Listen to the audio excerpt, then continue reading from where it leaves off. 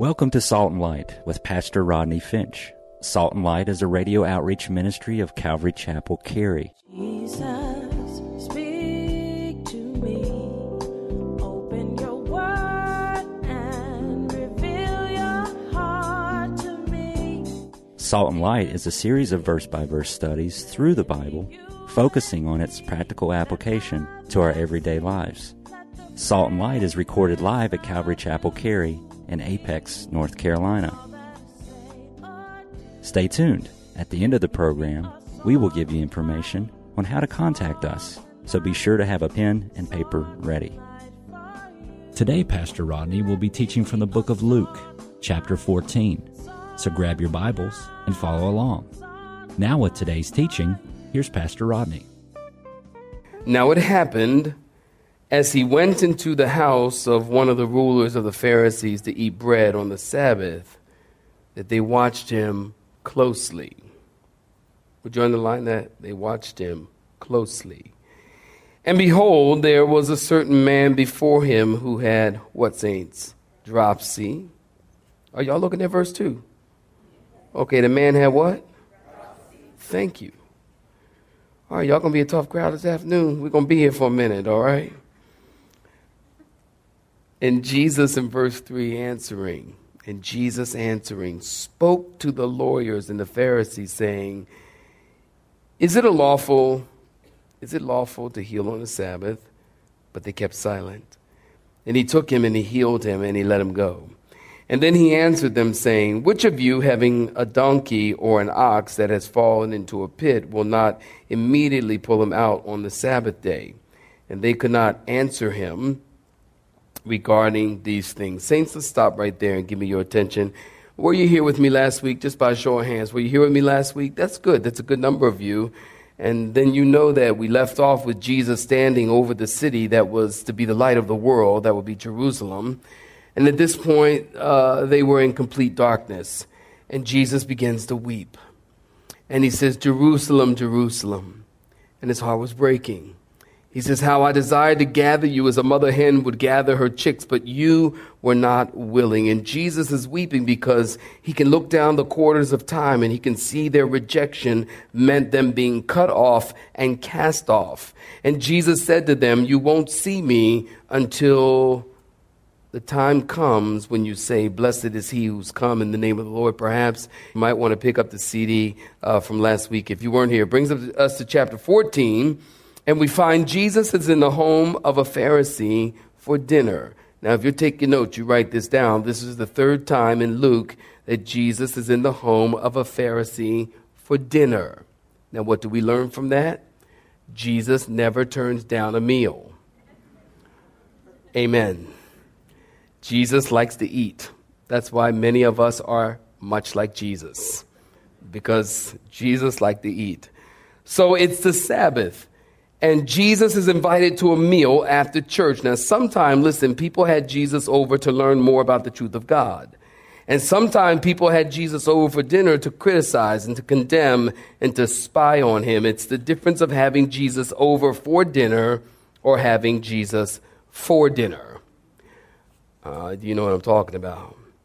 Some time ago, I think I mentioned to you, Miss Elvira and I are often asked to come over to people's house. And you know, sometimes I got to be honest with you. Sometimes we're kind of wondering, you know, when we're on our way over there, we're like, okay, are we being invited over for dinner, like chicken or fish?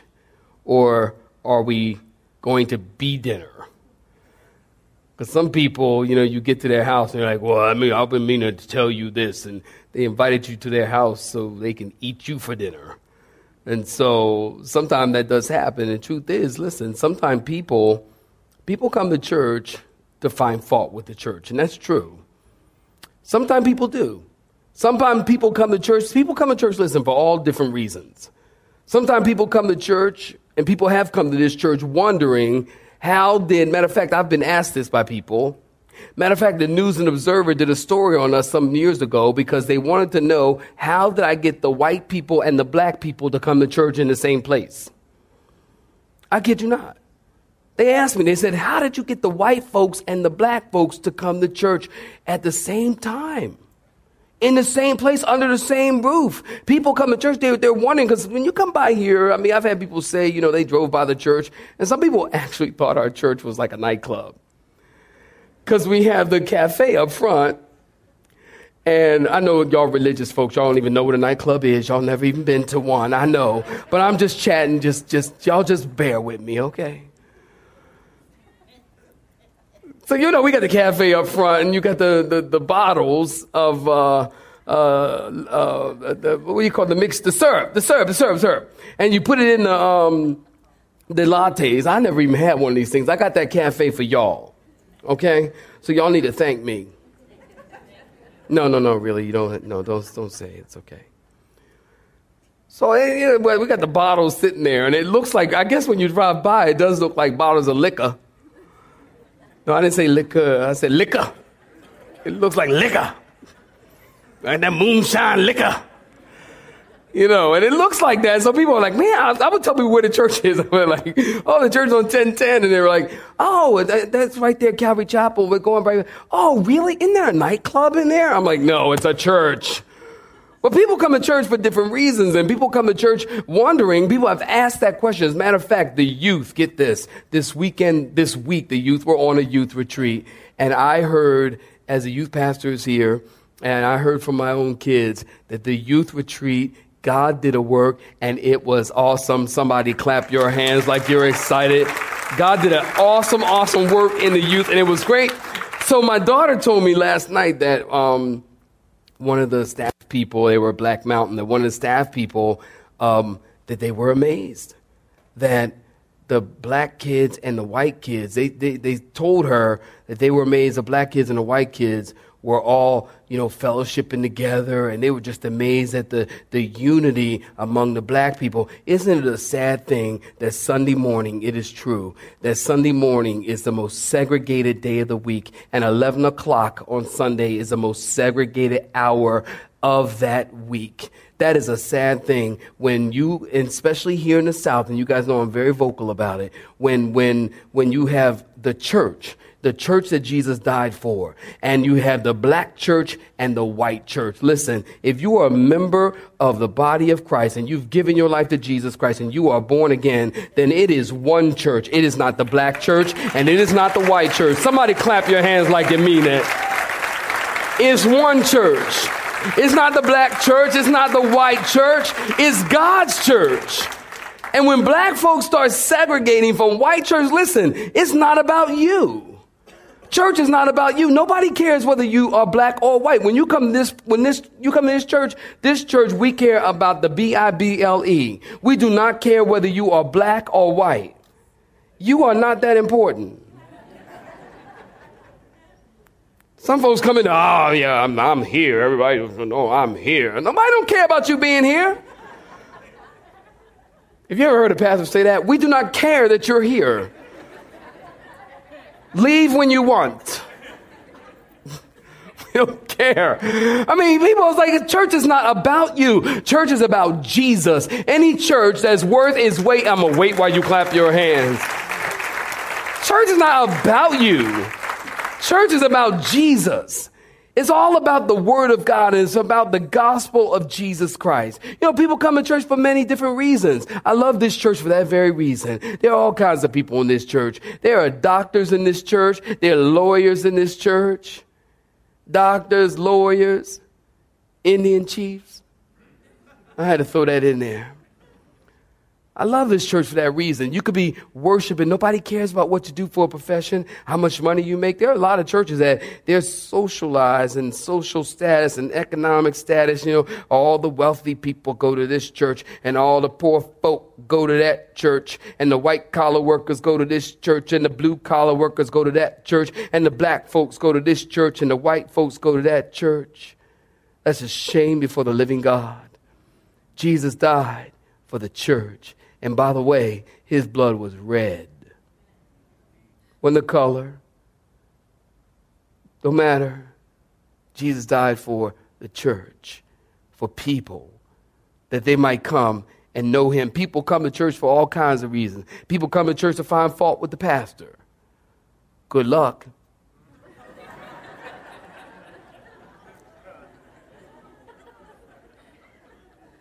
but on rare occasion it does happen.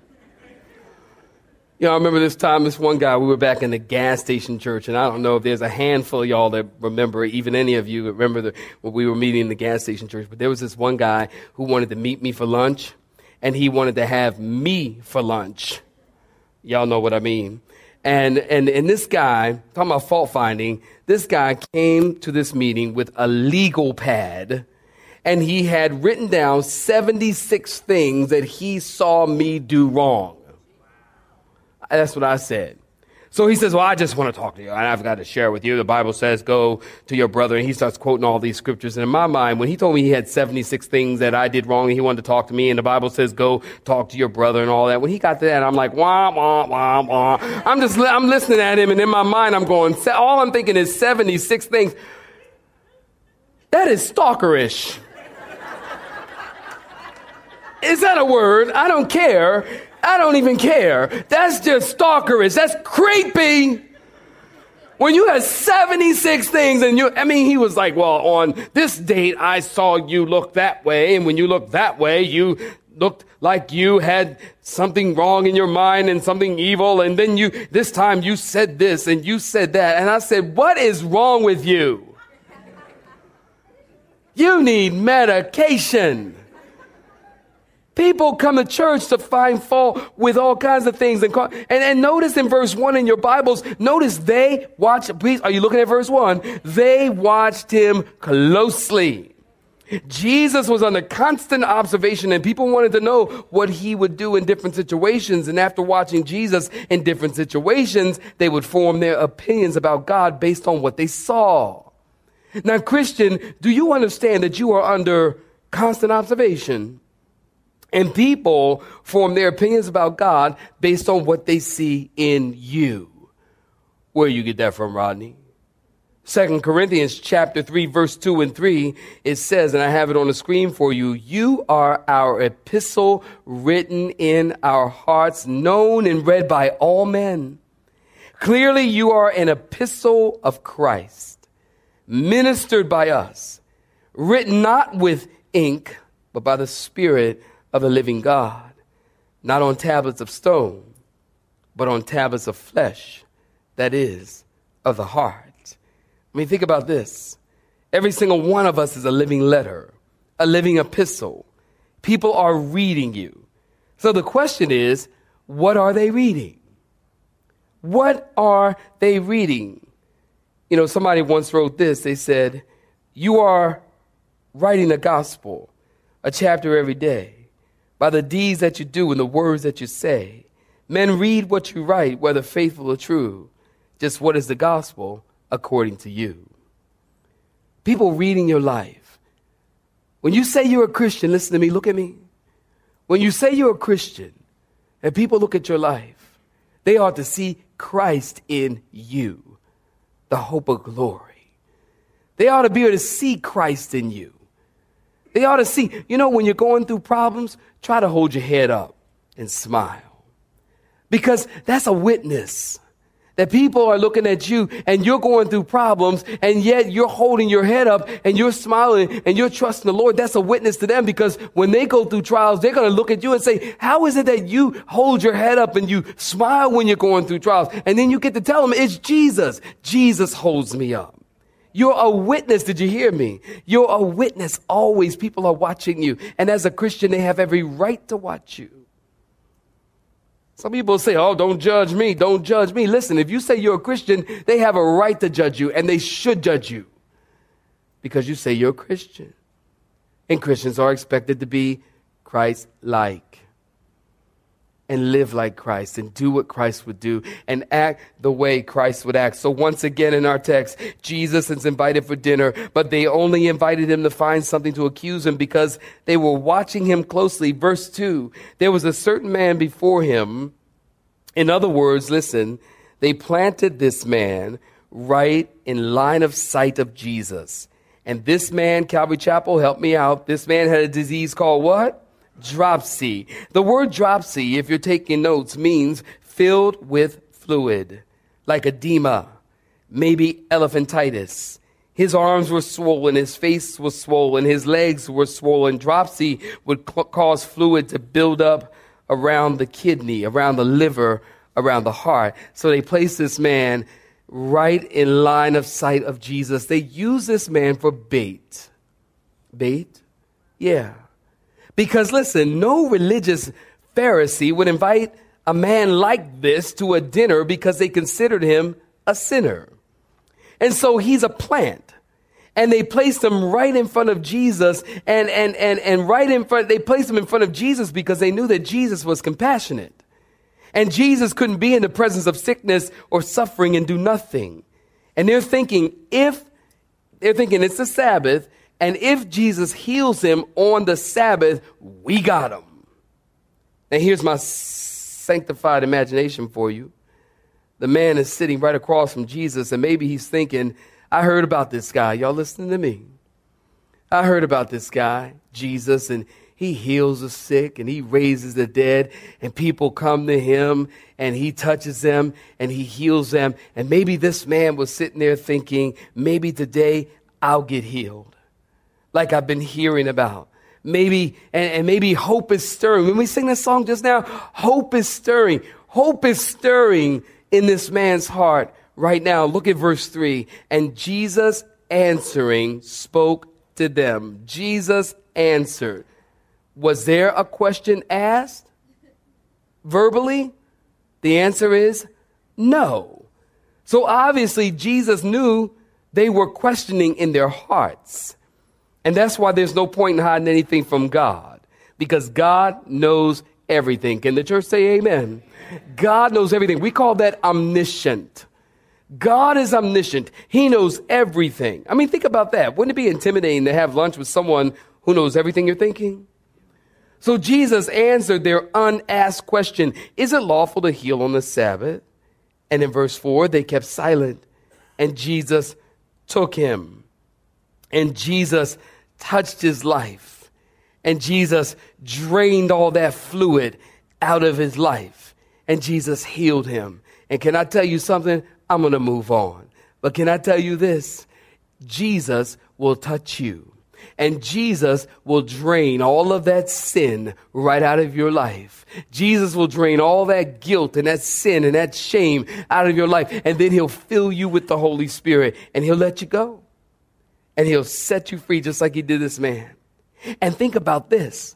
The Pharisees put him right in front of Jesus to trap Jesus. But what they meant for evil, God meant for good. Did you hear me?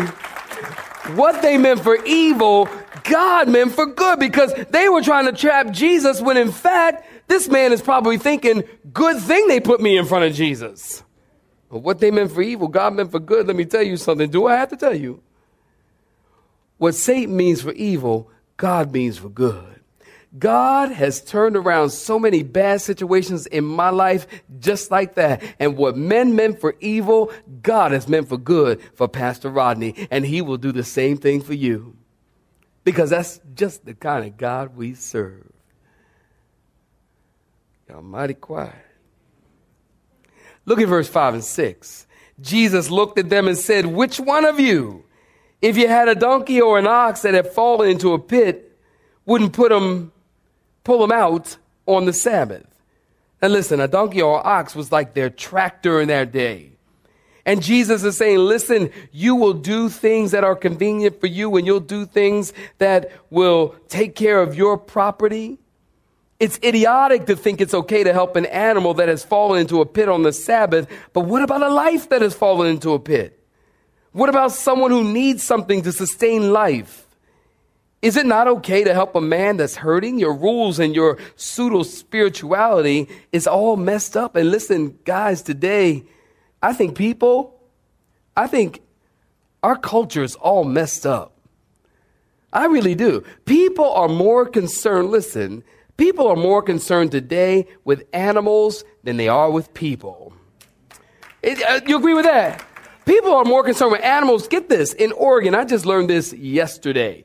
In Oregon, there is a legislation that states that you can get up to 5 years in prison for killing the egg of a spotted owl. 5 years in prison for killing the egg of a spotted owl. I read this story, true story, from a newspaper article. Get this. A man for years has been chaining his bicycle to a tree out front of his shop until some tree hugger got bugged with him and decided that he was damaging the bark of this poor tree, and thereby would inflict some type of illness on the tree, and the tree might get sick and fall down on an innocent person. And so he went to court. They took him to court, and the judge ordered, true story, the judge ordered that the man hug the tree 21 times and kiss it 5 times and apologize to the tree. Is that not twisted? That's just weird. I mean, we live in a country where we are concerned about saving the spotted owl, saving the whale, the oil spills. Oh, that's big news. The oil spills and the birds. All the birds are dying and fish are dying, and even marketing advertisers are taking advantage of a bad situation. I think it's Dawn, the commercial Dawn, the product dish soap Dawn. And they're one of their commercials is, use Dawn to wash off the animals. Wash off the little birds, and Dawn will get the oil off and break through the oil and all this stuff. We are so concerned with the spotted owl, with the whale, with animals and with birds. And meanwhile, we forget that 34 million babies have been killed within 20 years. So kill the babies, save the whales. Are y'all getting me? This is a problem. We live in a weird culture. Jesus is saying you put more value on the life of an ox than the life of a sick man. I got to move forward. Look at verse 7 through 14. Look at verse 7. If you're looking at it, say I'm looking at it. So he told a parable to those who were invited. And he noted, will you underline that? When he noted how they chose the best places, saying to them, when you are invited by anyone to a wedding feast, do not sit down in the best places, lest one more honorable than you be invited by him. And he who invited you and him come and say to you, give place to this man, and then you begin with shame to take the lowest place. But when you are invited, go and sit down in the lowest place. Are y'all getting that? Go sit down in the lowest place, so that when he who invited you comes, he may say to you, friend, go up higher. Then you will have glory in the presence of those who sit at the table with you. For in verse 11, great verse, memory verse, matter of fact, read it with me, verse 11. For whoever exalts himself will be humbled, and he who humbles himself will be exalted. Well, then in verse 12, he also said to him who invited him, when you give a dinner or a supper, do not ask your friends, your brother, your relatives, nor your rich neighbors, lest they also invite you back, and you be repaid. But when you give a feast, invite the poor, the maimed, the lame, the blind, and you will be blessed, because they cannot repay you, for you shall be repaid at the resurrection of the just. So notice Jesus begins to speak in parables. Now, Calvary Chapel folks, listen, help me out here. A parable, I've told you what it meant. A parable is what? An earthly story with a heavenly meaning. And this is an earthly picture. A parable is an earthly picture that we might understand a heavenly truth. Somebody once said that Jesus was a storytelling man. Don't you like that? He was a storyteller man. Jesus loved to tell stories, and one of the many things that I love about Jesus is Jesus was a simple teacher. Preacher, minister, Bible teacher. When you teach, be simple. Bring it down.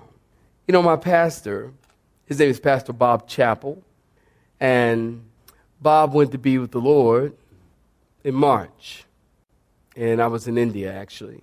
And he died of complications with liver and kidneys. He had gotten some parasite or something actually in India, and he never really recovered from it. You have been listening to Salt and Light, a radio outreach ministry of Pastor Rodney Finch and Calvary Chapel, Cary, located in Apex, North Carolina. Join Pastor Rodney Monday through Friday at this same time. For information regarding service times, you can contact us at 1-800-293-0923. That's 1-800-293-0923. Or you may listen to today's broadcast in its entirety by visiting the media library on our website at cccary.org.